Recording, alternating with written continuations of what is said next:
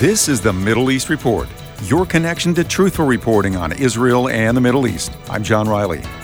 The Gaza Strip is a landmass in Israel along the Mediterranean coast. It is 25 miles long and between 3 and 7 miles wide. Around 2 million Arabs live in that densely populated area. It is governed separately from the nation of Israel by Hamas terrorists. This government has vowed to destroy the state of Israel. Over the past years, Hamas has launched tens of thousands of rockets toward Israel in an effort to destroy innocent Israeli citizens. On a recent trip to Israel, I visited with an Israeli citizen who lives close to the Gaza Strip.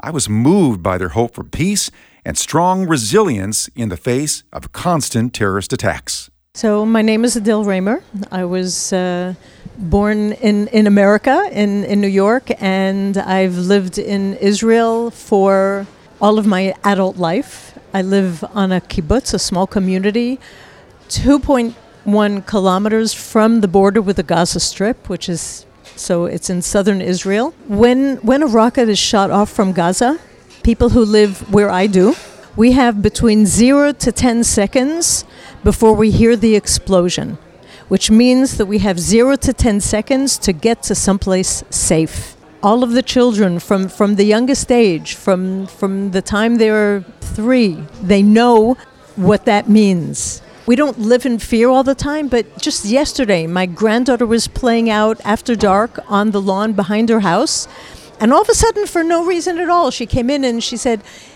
"Is there going to be a red alert today? Is there going to be rocket warning?" And I don't know what made her think of it. It's become just as natural as a kid will come in and say, "Is it going to rain today?" So that's a terrible thing to have to live with, but it is part of our life. It is part of our reality. We focus on the good, because if you focus on the terror, then terror wins. If you focus on all of the good that we have, then that's what's going to be dominant. Israel is a small country in a rough neighborhood, and every area practically gets its turn at being targeted with terror. And terror is all over the world, so you can't really get away from it. I was married here. I had my children here. My parents were buried here. My husband is buried here. It's my home. And running away, moving away is not only not an answer, it's not going to solve anything, but it also lets terror win. And I'm really, really stubborn. Adele has a strong message for the people of Gaza. I want them to know that we do not hate the Gazans. I want them to know that we have held our hand out in peace numerous times, and that we're willing to do it again and again until we finally reach it, because the people that I know in Gaza just want to be able to build their lives and interact with us positively. You know, most people that you talk to today don't even remember this, but in the 90s, there were plans just a little bit north of here by the Kisufim crossing. There were plans to build a maternity hospital to serve the women of the Western Negev and the women in Gaza.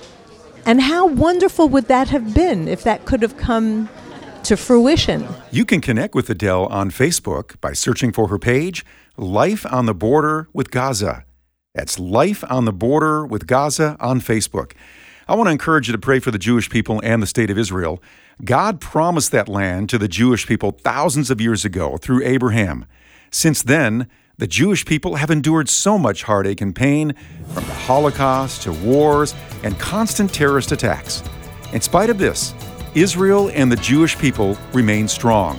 You can get a podcast of this Middle East Report along with the archive of past shows from American Family Radio by visiting afr.net. That's afr.net. That's the Middle East Report. I'm John Riley. Thanks for listening.